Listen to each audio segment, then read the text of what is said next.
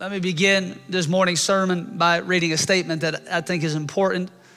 I want you to hear my heart because I believe that we live in a very prophetic time where we are seeing, hear me very clearly, we are seeing Bible prophecy fulfilled in front of our eyes. And you live on borrowed time, and time is short.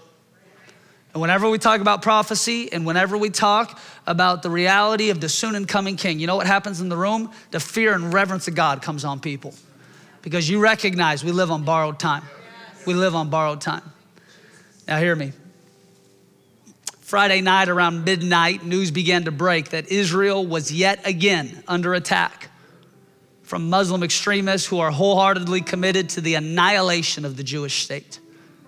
On the 50-year anniversary of the Yom Kippur War, Israel found itself again under siege as Islamic militants committed acts of terror meant at driving Israel from their ancestral homeland. Over the last 48 hours, more than 5,000 rockets have been indiscriminately fired into Jewish neighborhoods. Hundreds of innocent civilians have been brutally killed and their bodies been paraded through the streets. Children have been stolen from their mothers.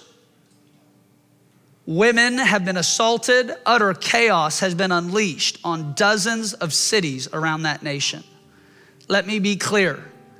Israel has the absolute unmitigated right to defend her borders and her citizens by eliminating these terrorist cells and those who fund them. Make no mistake, this church stands with Israel and unequivocally condemns these unprecedented acts of terror.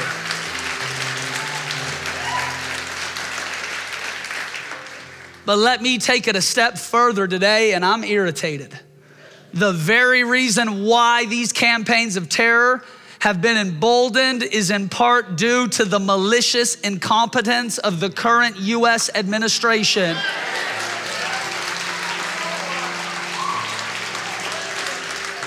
Who less than 1 month ago released $6 billion to the nation of Iran, who is the primary state sponsor of terror against Israel. If all you were to do is listen to the mainstream news, they would convince you that Israel is the aggressor. Israel won't agree to a treaty. Israel refuses to lay down its weapons. If Hamas were to lay down their weapons, Israel would have peace. If Israel were to lay down her weapons, she would be eliminated. Hear me, friends, the nations that surround Israel do not want peace. They want the annihilation of the Jewish people, and you cannot negotiate with satanic ideologies. In Genesis 12, God promises Abraham, to your offspring, I will give this land. In Genesis 15, God reiterates this unconditional promise, to your descendants, I have given this land. From the river of Egypt as far as the great river, the river Euphrates. In Genesis 17, God again repeats this promise to Abraham, the whole land of Canaan, where you now reside as a foreigner, I will give you as an everlasting possession to you and your descendants after you.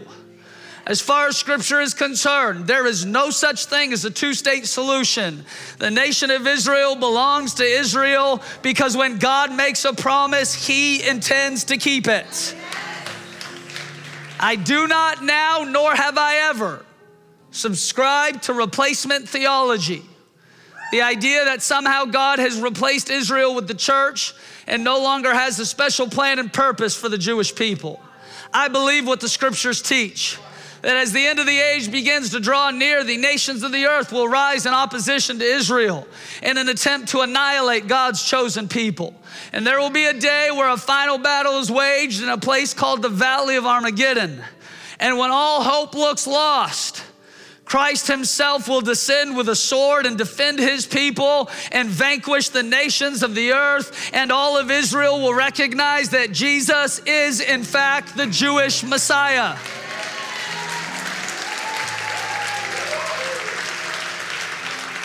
Ask yourself this question, why? Why are there widespread celebrations in nations like Turkey, Syria, Iraq, Iran, Lebanon, Afghanistan, and others as the news of these terrorist attacks spread?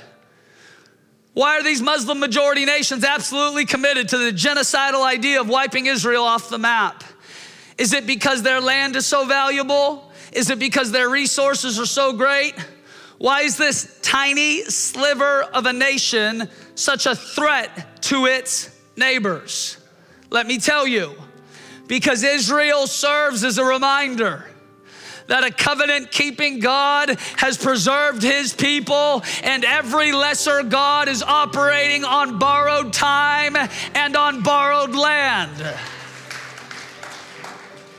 Now, Scripture instructs us to pray for the peace of Jerusalem, and we will do that in just a moment. But we are believing that God will continue to show himself strong to the nation of Israel and somehow, some way use what the enemy has intended for evil for good. And in doing so, we will see a harvest of souls in that part of the world. The destruction for the nation of Israel is not a new idea, it's an old idea. It was in Esther's day as well. And Mordecai had to come to his relative Esther and say, listen, if you don't go before the king, do not think your family will be saved. They'll come for you next. And finally, Esther said, look, whether I live or whether I die, I will go contend for the nation that I am from. And so I want to spend some time this morning and let's go to the Lord and pray. Father, today, as Scripture commands, we pray for the peace of Jerusalem, that the Prince of Peace would take his rightful place in that nation, that you would bring an end to the violence and destruction, and in doing so, you would establish your people in a place of perpetual peace and hope. God, I pray that you would give now strategy to governmental leaders, military leaders, that you would give hope and grace and great comfort to those who are mourning unprecedented losses today. God, I thank you that Scripture says you are close to the broken and contrite, so I pray that you would be close to your people, and that in doing so, the love of God would surround them. Scripture says you are a strong tower.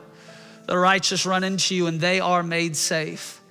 I pray that you would turn rockets back on the enemy, that you would set up angelic guards around the Jewish people, and that in doing so, the same God, hear me, the same God who preserved the Hebrew people as they fled Egypt, the same God who protected the Hebrew nation as they walked into the land of Canaan and defeated the Amorites and the Jebusites and all the other nations that infiltrated that land, the same God who has proved himself faithful over and over again, the one who commands the angel armies of heaven.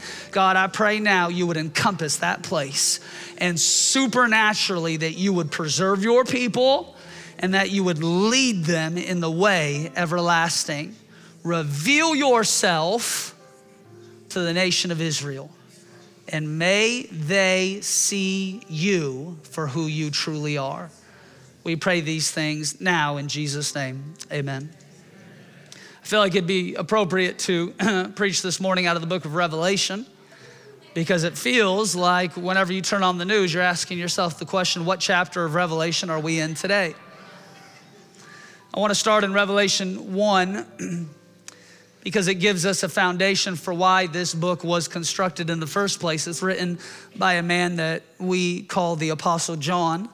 He writes the book of John, which is the fourth gospel. He writes 1 John, 2 John, and 3 John, which are his apostolic letters to the churches in Asia Minor, and he writes the book of Revelation. The book of Revelation comes to John as he is on the island of Patmos. He has been sent there by the Roman government. They tried to kill him. He refuses to die. They tried to boil John alive in a vat of oil in the Roman Colosseum in front of 80,000 people. Not only does John not die, but he uses the vat of oil as a pulpit to preach the resurrection of Christ.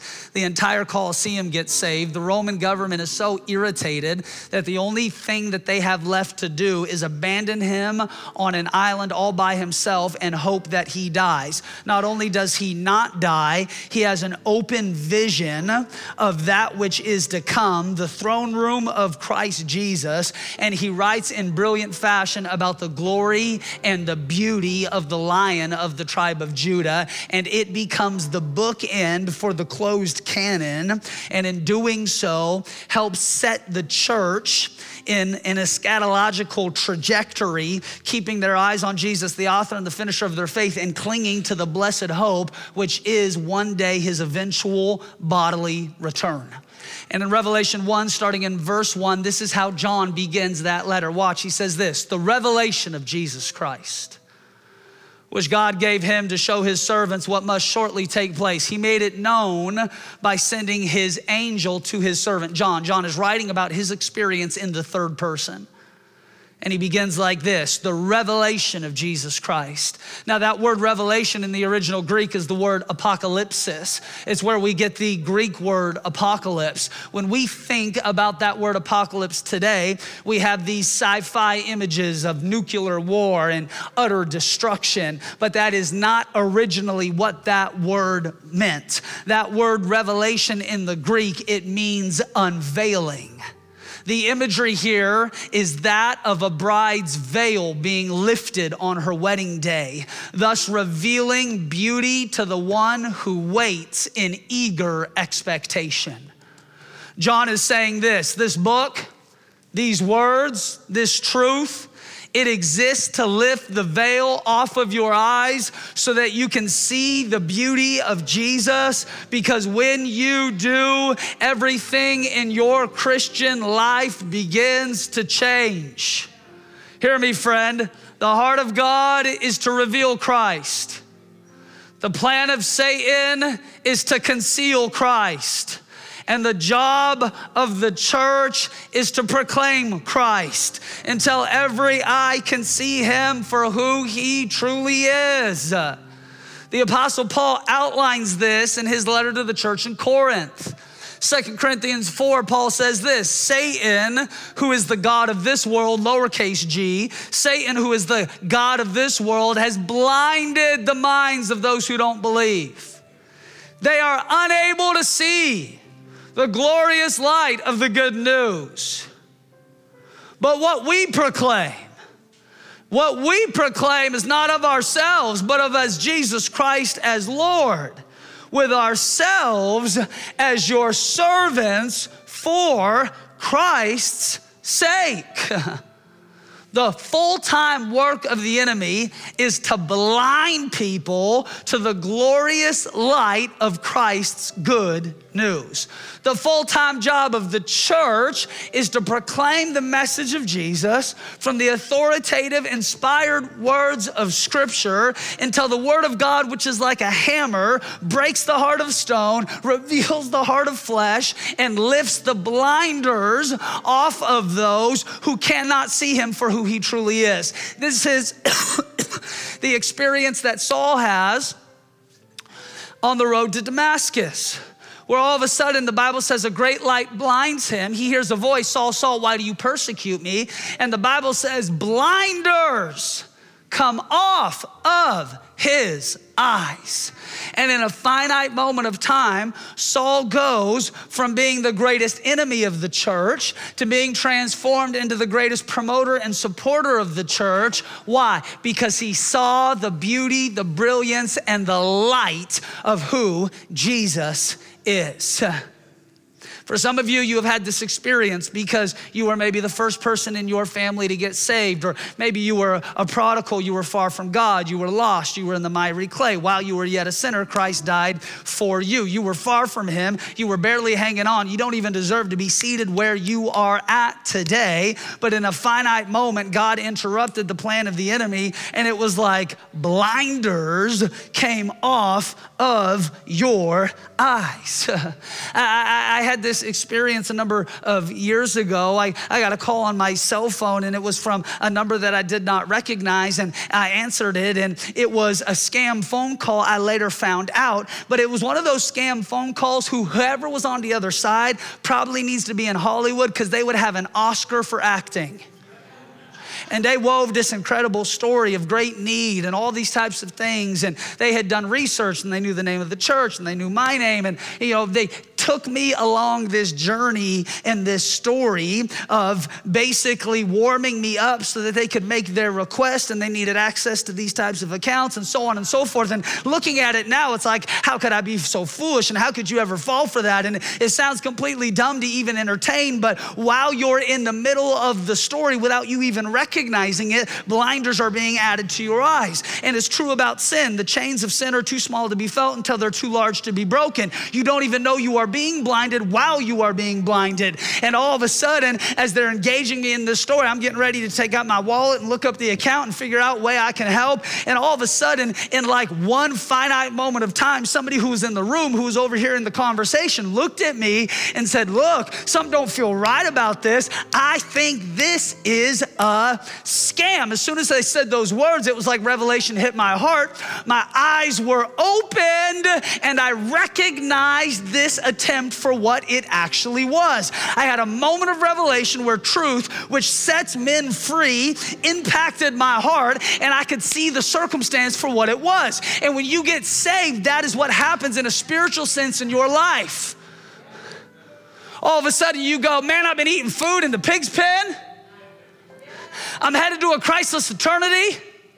I've believed the wrong things. I've pledged my allegiance to the wrong stuff. I've given my life to death and destruction. The enemy who's come to steal, kill, and destroy has laid claim to my heart. And Christ's truth breaks up that stone. Takes you into a moment of revelation by which the veil is lifted. When Marie and I got married, the entire budget for our wedding was under $3,000. When I hear about people who get married today and their budget is $30,000, $40,000, $50,000, I don't even have context for that type of wedding. The church we got married at was free. The food at the reception, homemade. Our DJ was a CD player. We was in no debt after that wedding because it didn't cost nothing to put on. Some people get $100,000 in debt for a glorious wedding. They got no money for the actual marriage. There was only one thing that we actually splurged on. There was only one thing. It was Maria's wedding dress and veil. I paid for it personally. Now, I know you're looking at this photo and you're thinking to yourself, how on earth did she land you? And I don't know. But when I was thinking about this word revelation in the context of unveiling, I thought about this. When you're wearing a veil, it's not that you can't see. It's that your vision is just cloudy enough to make it nearly impossible to accurately see. Now watch, when you see Christ through a veil, you'll see him as a teacher, but not as your friend. You'll see him as a judge, but not as your advocate. You'll see him as a wise philosopher, but not as king and as savior. Even in our culture today, I think that there is some sort of baseline appreciation for the myth and the mystery and the legend and the historical narrative of who Jesus was. But the problem is, if you hear media talk about Jesus, you hear culture talk about Jesus, you hear the outside world talk about Jesus, they talk about him through a veil that clouds their heart. He is a lot of things, but he's not king. He's a lot of things, but he is not savior. He is a lot of things, but he is not the only begotten Son of God, raised from the dead by God's own Spirit on the third day. As soon as you start making those claims, you're having a moment of revelation like Peter had when Jesus asked Peter, but who do you say that I am? And Peter said, you are the Son of the living God. And Jesus says, flesh and blood has not revealed that to you, but my Father above. And upon that revelation, I will build my church, and the gates of hell will not prevail against it. What Jesus is communicating to Peter is a lot of other people just think I'm a prophet. A lot of other people think I'm just a wise teacher. A lot of other people think I just kind of operate in some kind of low-level miracles. But when you are proclaiming that I am the Son of the living God, that is not a human statement. That is a divine statement. It was not revealed to you by human wisdom. It was revealed to you by divine wisdom. And the only way that you are able to make that claim that Christ is Lord is that the veil has been lifted from the heart of your life. And watch, how you see him is so important because how you see him is how you will reveal him. Now, I don't know about you, but I just about never have time to watch football on a Sunday. We got service all morning, get home, half an hour, leave for Seattle. We got service Sunday night. So if I ever watch a game, which is not normal, but if I ever do, I'll catch it on Saturday, which means I'm watching college. And I don't follow football enough to be able to know the names and the metrics and the stats. And, some people, they got fantasy football and they got fantasy baseball and they got fantasy basketball, and really they got a fantasy life. My fantasy team ain't doing well. I said, I got a hard enough time living in reality, let alone managing a fantasy life. But that's a word for somebody. All we got is a fantasy life. A life that we pretend to live vicariously through somebody else who has the courage to try stuff we never would. But I've been struck by this story of this college football team this year. The college football team is called Colorado. I don't even know the name of the team, but it's Colorado. And the reason why I love Colorado is because of Coach Prime, Deion Sanders. And he's kind of this electric personality. The media loves him. He's always got these big, all goofy sunglasses. He's wearing a cowboy hat. And it's just Coach Prime is this electric figure. But the reason why I actually love watching him coach is this. He has two sons that are on the football team. One who plays on offense is the quarterback, and one who plays on defense, a boy named Shiloh, he's a safety. And I was watching a game a few weeks ago, and something crazy happened, and the Spirit of God spoke to me as I saw it. And the other team had the ball, and they was making a long pass, and at the very last minute, his son Shiloh, who plays safety, stepped in the way, intercepted the ball. He caught it by the sideline, and he ran the ball all the way back 70, 80 yards for a touchdown. Now, here's why I loved watching this, because as he caught the ball near the sideline, Dad was standing on the other side. And when Shiloh caught the ball and began to run, Deion began to run.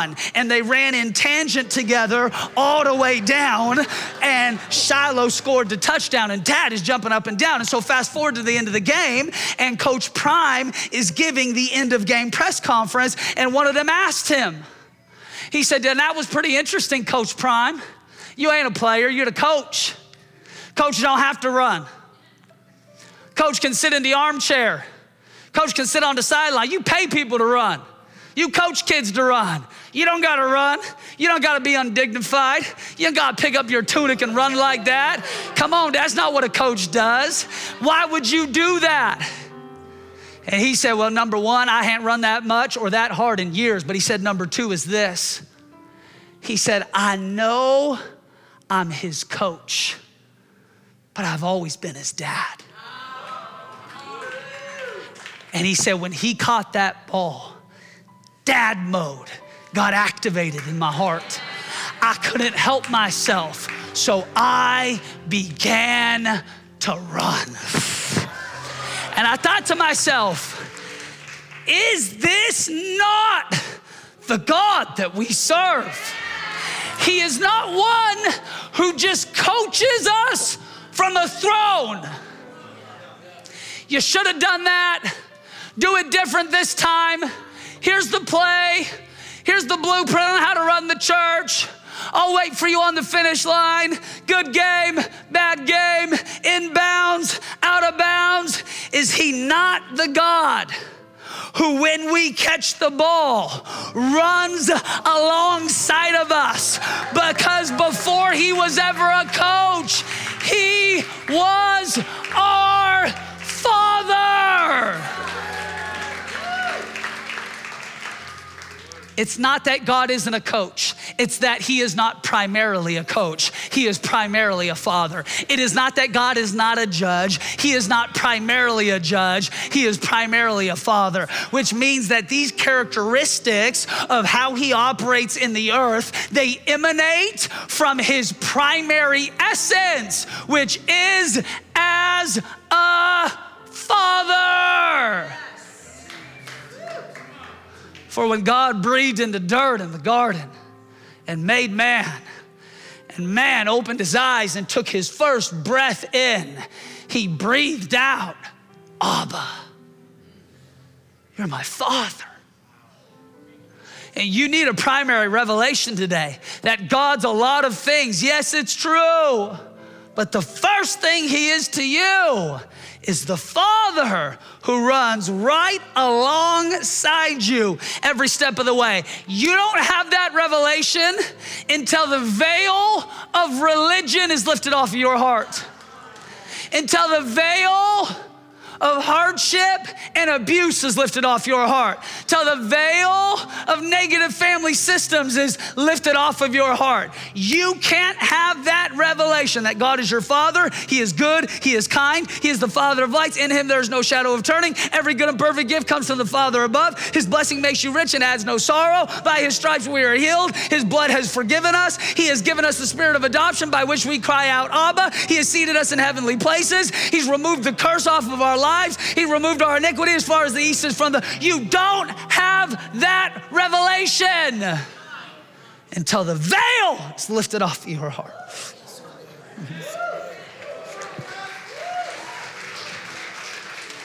That's why it's such a tragedy when secular-minded people try to make judgments about who God is based on their interpretation of Scripture. Paul says only the spiritual-minded can understand spiritual things. This is a love letter. This is a love letter. When you read about the commands of God and the laws of God and the structure of God and the principles of God, those are not to bind you, those are to free you. But if you read them with a secular mind, you'll walk away from this book and go, it's just rules and regulations. God wants to kill all my joy. I can't have no fun if I become a Christian. No, when you read this in a spiritual mind, you go, no, God so radically loved me that he has the blueprint for my life. He knows how best to protect my soul and my identity. So therefore, I can trust him with the restrictions that I read about in this book. Now, life has a funny way of adding veils to our vision that sometimes we don't even know are there. Veils that are connected to our upbringing, our church experience, our family systems, our past trauma and hurts. Before long, everything we see carries the impact of that last season. John writes to the church and said, this word has the ability to wash your vision. This word has the authority to correct your perspective. This word has the power to lift the veil. And when it does, you will feel like you are seeing for the very first time. Watch. Isn't it interesting what Scripture says? Without vision, people cast off restraint. A lot of people quote it, they say without vision people perish, and that's one way to quote it. The more accurate translation of that verse is without vision people cast off restraint. Watch, which means this. If people don't have something compelling to look at and live for, they will conduct themselves as those who are lawless and without self-control. Watch, watch, watch. It is not the words of my marriage document that keeps me committed to my wife. It's the vision I have for my family. It's not my employment contract that keeps me committed to this church. It's the vision I have for this community. When you have a compelling vision from God, because the veil has been lifted off of your eyes, it will naturally create barriers and borders that you happily submit to because you don't want to do anything that would cause that which you live for to be compromised in a way that would ultimately undermine your vision.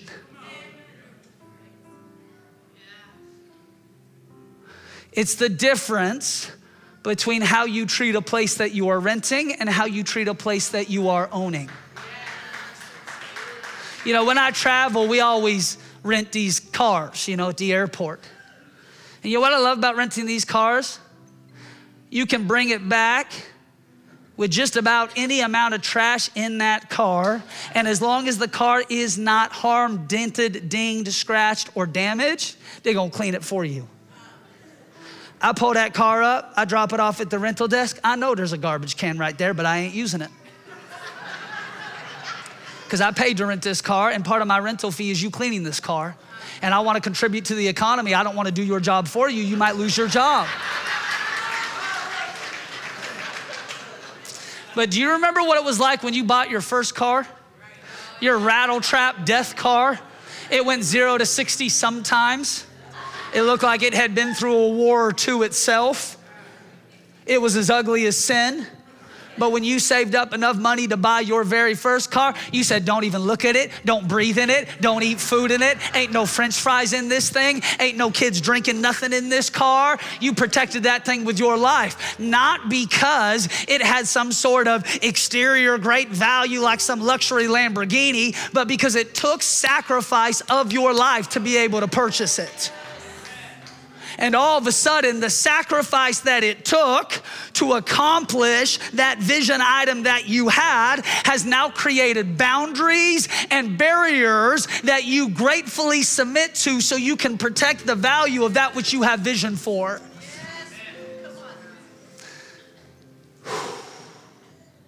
Hear me, friend, the revealing and the unveiling of Jesus Christ doesn't happen at the end of the age. It happens as soon as you open this word and start reading these words. And you begin to recognize God is more brilliant than I ever dared to imagine. Let me give you two more things. Let me end here. Verse 3 is this. This is what John is saying. Blessed is he who reads these words. Blessed are those who hear it and take to heart what is written on it, because the time is near. Revelation is the only book in the Bible that you get a blessing just for reading it. Notice, it doesn't say, blessed are you who are able to understand it all. It says, blessed are you when you read it, hear it, and take it to heart. I've been reading Revelation my entire life. I might understand it less today than I did 10 years ago. But my goal is not to try and develop a chart and a timeline for when Christ is going to return. It's to be drawn into the beauty of the God who these pages declare is worthy of my praise and adoration. You can read this book and miss the point. Don't be one of those. It is not a revelation of the end times. It is not a revelation of how bad it's gonna get. It's not a revelation of hiding out in your bunker with freeze-dried food until he returns. It is a revelation of the power and the glory of a king who is soon returning. Here's what I know when I read the book of Revelation. Time is short, Jesus is worthy, hell is hot, and heaven is good.